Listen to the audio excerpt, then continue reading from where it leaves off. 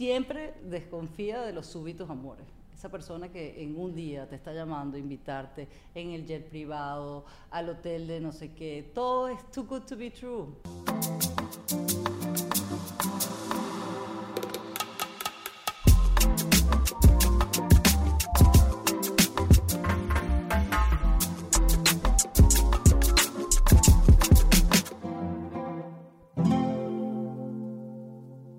Hey, ¿qué tal todos? Bienvenidos a The Zing, con doble G. ¿Cómo van? Les estaba leyendo los comentarios, espero que les haya gustado estos episodios y que estén disfrutando de todo ese material exclusivo que tenemos en thezing.com, en Patreon. También tenemos un canal de Telegram donde estamos en constante comunicación y no se olviden que es muy importante que se suscriban al canal de YouTube, Spotify o de donde sea que escuchen su podcast y escuchen The Zing. Bueno, ¿cómo van? Yo les conté la semana pasada que me dio el famoso COVID. Por suerte estamos bien, no fue de ningún tipo de emergencia, estaba súper vacunada y creo que por todas esas vacunas tuvo que ver que mi carga del virus era muy baja. No contagié a nadie, y yo lo que tuve que estar en aislamiento. Como les comenté que tenía todo este tiempo que usualmente no tengo para estar sola, para pues, aprovechar las cosas que tengo pendientes y toda esa lista de procrastination que uno va dejando y dejando y dejando, que luego he aprendido que es importante no dejar que las cosas se acumulen porque después se vuelve una montaña gigante. Entonces avancé con todas las cosas pendientes que tenía y empecé a disfrutar también de un momento de estar conmigo y 5 días parece poco, pero la verdad que se te hacen bien largos y también aprecias esos momentos de estar con amistades, con familia, con amigos y de compartir con gente que no conoces, de estar en contacto como somos todos los seres humanos, pues es una comunidad donde nos encanta compartir, conocer gente nueva. Pero en estos 5 días una de las cosas que disfruté mucho fue ponerme al día con todas las series y todas las películas que quería ver y encontré, que probablemente muchos de ustedes ya la habrán visto, la famosa serie de Tinder Swindler. Yo le digo Grindr, Tinder, Swindler. Esa, Tinder Swindler, y la de Inventing Anna. Me llama mucha atención las dos porque son dos contrastes de unas patologías o unas conductas que o se han pronunciado con toda la comunicación y el intercambio de información que tenemos gracias a las redes sociales, al internet, o siempre han existido ahí y la verdad es que no estaban tan presentes. Entonces, no sé si es una pandemia que está sucediendo en el mundo, que está avanzando, que tanto nos exige de la forma de cómo integrarnos a la sociedad, cómo ser aceptados, de la definición del éxito y de esas ganas de que lo que quieras lograr o tus sueños, como de los sueños que quieras lograr, el camino que tomas para lograrlo, porque no es que uno sea ambicioso y eso sea algo malo, es cómo llegas a lograr esos sueños que hace, yo creo, que la diferencia. Y hemos visto estas conductas donde se aprovechan, y creo que todos en algún momento podemos estar vulnerables a situaciones donde te agarraron en un momento débil, donde estabas un poco chippy, donde una persona te dijo las palabras correctas o la cantidad de atención exacta, que bueno, puedes caer en esa telaraña. Y creo que no todos estamos programados para estar todo el tiempo con la guardia en alto, ¿no? Y que pues tenemos el sentimiento de pensar que los otros seres humanos vienen con algún tipo de bondad. Pero lo cierto es que el mundo allá afuera es una jungla y que todas estas cosas se pueden prestar y que como vemos en un poco estas historias que son diferentes, pero tienen un componente, un denominador común de lo que viene a ser la estafa, el engaño, y nos puede llevar a perder cualquier tipo de confianza y a dudarnos a nosotros mismos también. En el caso del Tinder Swindler, tú ves como un hombre aprovecha pues y crea todo escenario perfecto para ser ese dandy, ese hombre que cualquier mujer añora y que efectivamente pueden llegar a hacer cualquier cosa por brindarles a este chico el cariño que ellas creen que les va a comprar o les va a lograr ese amor, ese sentirse queridas, esa falta o esa necesidad, porque no sé si en ese caso es la falta de la necesidad de hacernos sentir queridas, y de alguna manera puedes hacer lo que sea por lograr esa atención. Eso es un tema. Y luego tienes a un personaje que está en el límite de que no sabes si creerle, si quererla, si la entendemos o no la entendemos, el crearse una personalidad y toda una historia tan falsa y tan confusa, pero que llega a confundir y a engañar a la gente que se encarga de descubrir a este tipo de personas. O sea, el due diligence se lo pasó. Yo creo que si tendrían que ver los Oscars de este año, ¿a quién le va? Díganme ustedes, ¿a Anna Delvey o a el señor Simón Leif, ya no sabemos, pero que todavía anda por ahí rondando, así que ojo con el piojo, que se los digo.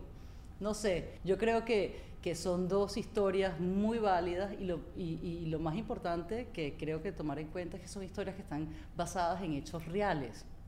Mira, en muchos años que estuve viviendo, y a lo largo de la historia vienes viendo toda esta cantidad de personas que son con artists, que hacen pasarse por seres que no son y se han infiltrado en sociedades, en la gente, pues, en los círculos más cerrados.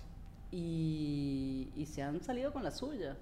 En Nueva York, en algún momento dado, el personaje de Anne Delvey, se los contaré ahorita más adelante, pero en el contenido exclusivo, tuve una cercanía, pues, una experiencia muy cercana a ese tema. Pero en la parte del Tinder Swindler, creo que cónchale, me pregunto, ¿cómo una persona puede crearse este perfil y hacer que voluntariamente, con lo que te ha costado tener tu casa, tu trabajo, lo que hayas logrado en tu vida, que tú se lo puedas dar voluntariamente a un ser que te está diciendo que tiene una emergencia, que está siendo perseguido?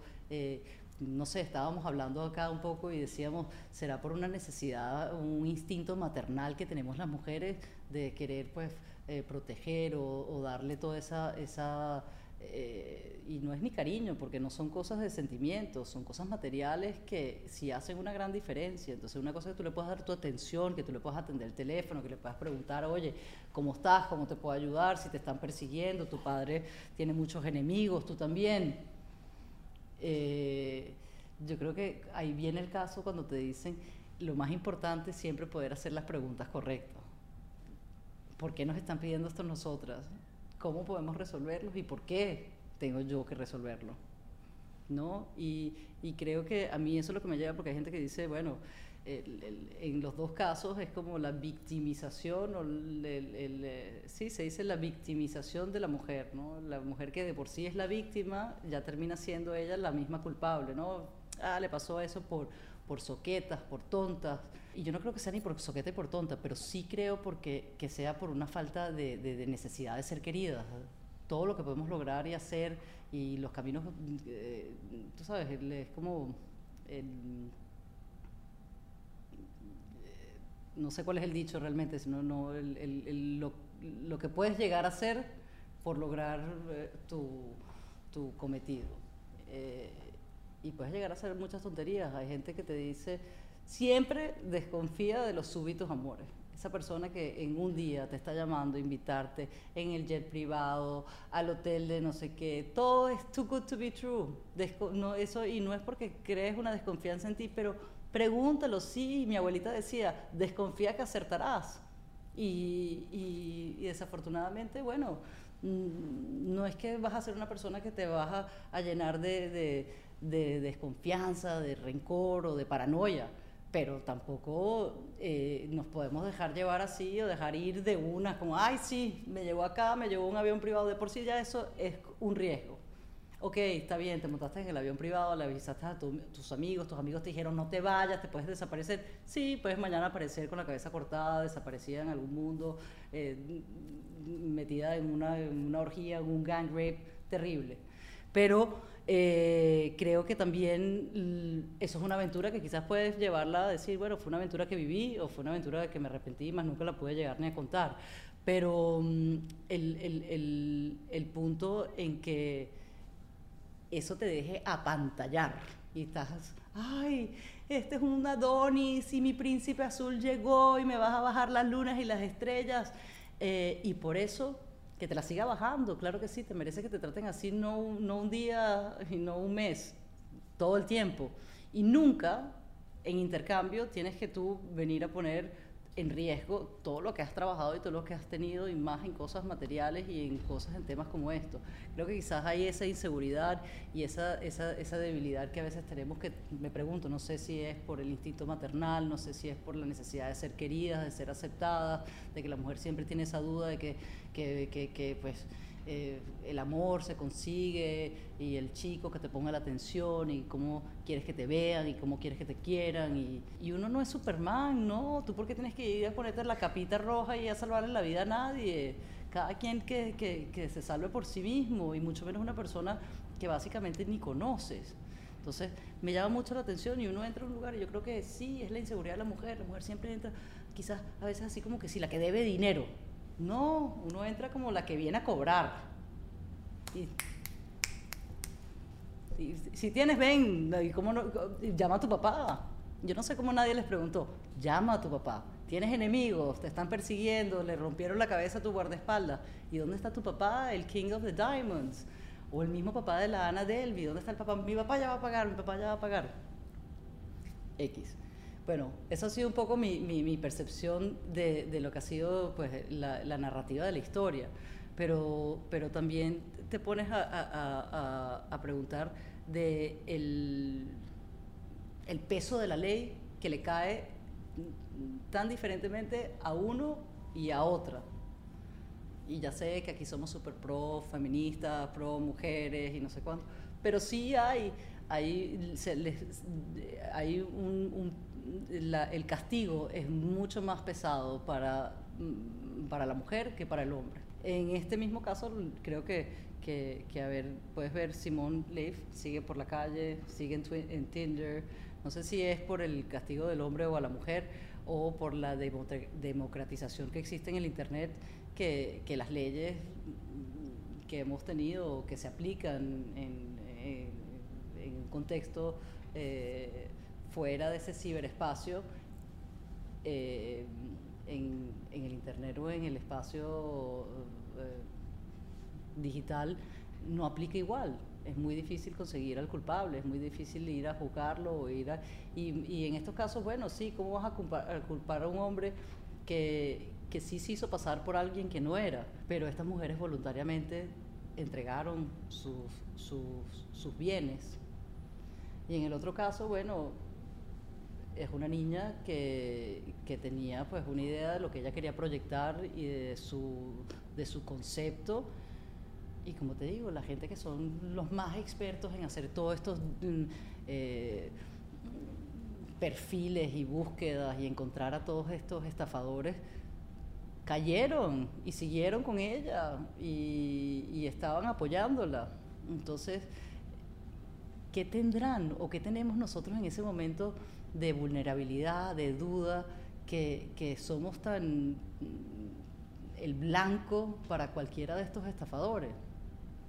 Y no sé lo que tendremos nosotros o por esos momentos que pasamos, pero sí sé que ellos tienen 24 horas del día trabajando de cómo te van a robar y cómo te van a estafar y cuál es la cara que tienen que poner y qué es las cosas que te gusta que te digan. Entonces volvemos al tema, desconfía de esos súbitos amores y busquen más ese trabajo de reflexión. A mí me pasó por el COVID, pero todos hemos estado sufriendo esta pandemia, y es importante, no solamente porque tengas que forzadamente tener un tipo de aislamiento, para tener esa reflexión con uno mismo, de buscarse cuáles son nuestras debilidades, de poner eso, tú sabes, afilar o pulir nuestra intuición, nuestros instintos, cuando te dicen, mira, yo el otro día tenía que devolver una cámara y estoy buscando la devolución, y como ahora todo es tan tecnológico, pero ya pues no confías en nadie, tú pones un código, se te abre un locker y ahí vas a meter algo que cuesta muchísimo dinero y a ver si te aparece después en la aplicación que está en vía. Pues no me aparecía en la aplicación que estaba en vía y empecé a llamar al número de teléfono, pero yo googleé un número de teléfono y llamé, y efectivamente me atiende un señor, me dice que mi caso está en alta alarma, que me están hackeando las cuentas, que me meten no sé dónde, que le abra la de mi cuenta de banco, que le abra las pantaletas, bueno, de todo. Y llega un momento que mi intuición me decía, no, lo que estás haciendo está mal, está malísimo. Pero era con tanta certeza que esta persona me lo estaba diciendo. Eso es su trabajo 24 horas al día. Entonces estamos en muchísima desventaja. Y creo que para lo que te puede llegar, en mi opinión, a combatir quizás un poquito esas desventajas, es el que estemos presentes y pues no es difícil. Una cosa es ser amable, y esa amabilidad se te devuelve con amor y con cariño y con cosas buenas, pero otra cosa es ser pendejo, y otra cosa es venir y abrir tu corazón, tu ser, tu esencia, todo. O sea, yo lo digo, no es la forma, y mucho menos tu cuenta de banco, y mucho menos poner tu casa en la línea. Pero bueno, creo que yo me quedé altamente impresionada con un poco de lo constante que sucede eso. Que la mala intención del ser humano de querer siempre tracalear a alguien, y eso es karma. O sea, hay veces sí, te podrán decir que tonta eres, que tú abriste, pero uno no sabe en qué momento uno hizo eso, porque confiaste tanto en esa persona, porque tienen una manera muy particular de meterse en tu existencia, en tu pensar, de llegar a tu trust. Así que si te van a decir algo, ay no, que la muchacha, bueno, be the evil Knievel of pussies. Y es difícil, porque uno se cree así como muy arrecho, que a mí no me va a pasar nunca eso. Nunca dije que nunca te va a pasar, pero siempre tenlo pendiente, y yo creo que es un gran abre ojos, saber lo mucho que pasa. Y en Venezuela, una vez en los 90 hubo un caso de un famosísimo, y eso no había el internet, entonces era muy difícil hacerle el chequeo a alguien. Hoy en día todo el mundo se mete en Google y sabe, este es menganito. Y también eso es lo que juega a favor de estos hackers, que se pueden vestir y contar su historia y crearse una historia que solamente existe en un ciberespacio que ellos mismos crearon. En los 90 había un hacker que sí era un poquito más peligroso, que llegó a Venezuela y con una limoncina y un turbante y yo no sé qué, y él era un hacker árabe, un shah de Irán o no sé de dónde, que dijo, oye, estafó una cantidad de personas y llegaba y hacía lo mismo. Es el mismo patrón, ¿no? De llegar, apantallarte, endulzarte, decirte una cantidad de historias, y mi tío y mi abuelo y el avión y el carro y el restaurante y el lujo, y así terminó, desaparecido con no sé cuántos millones de dólares, y después terminó en la boca de un hipopótamo cerca del borde de Medellín. Pero bueno, no todos tienen esa historia tan triste, o quizás en ese momento también ha de haber algo que esa patología que los lleva a tener esa conducta debe ser muy emocionante, ¿no? Y sí, no sé, quizás dicen un ladrón que roba a otro ladrón tiene 100 años de perdón, pero en este caso yo creo que estas eran unas víctimas inocentes que tienen que sufrir doble el trauma que viven de ser engañadas, estafadas, o engañados y estafados, pero también el trauma que viven con la respuesta del público, de insultarlos, de decirles que es culpa de ellos, que son unos tontos. Es muy fácil después opinar cuando uno ve el big picture, pero bueno, ojo con el piojo, tengan la guardia arriba, sepan que desafortunadamente pues salir a la calle todo el mundo corre un riesgo de poder caer en las telarañas o en las marañas de estos estafadores y depredadores, pero también creo que es importante que tengamos, pues, no sé, esa, esa malicia. Uno no sale a la calle ahí con el teléfono en la mano, ay, estoy aquí en la mitad del centro hablando y ay, mira, y tengo el reloj de oro, y ay, mira, y aquí tengo la cartera abierta. Y pasa en todas partes, en Estados Unidos, en Venezuela, en China, en cualquier lado. Estamos expuestos cada vez que uno sale a tomar un virus, a ser pues víctimas de algún tipo de estafa. Entonces, nada, descuida de esos súbitos amores y no te olvides de unirte al canal de Zing en YouTube, a zing.com, a disfrutar de nuestro material exclusivo que tenemos ahí, Patreon y en Telegram, que vamos a estar en constante comunicación. Les mando un beso y no sé, ahí te dejo esa. Ojo que el Simón Leaf está rondando por los Twitters, Instagrams y todas las redes sociales. Los quiero mucho.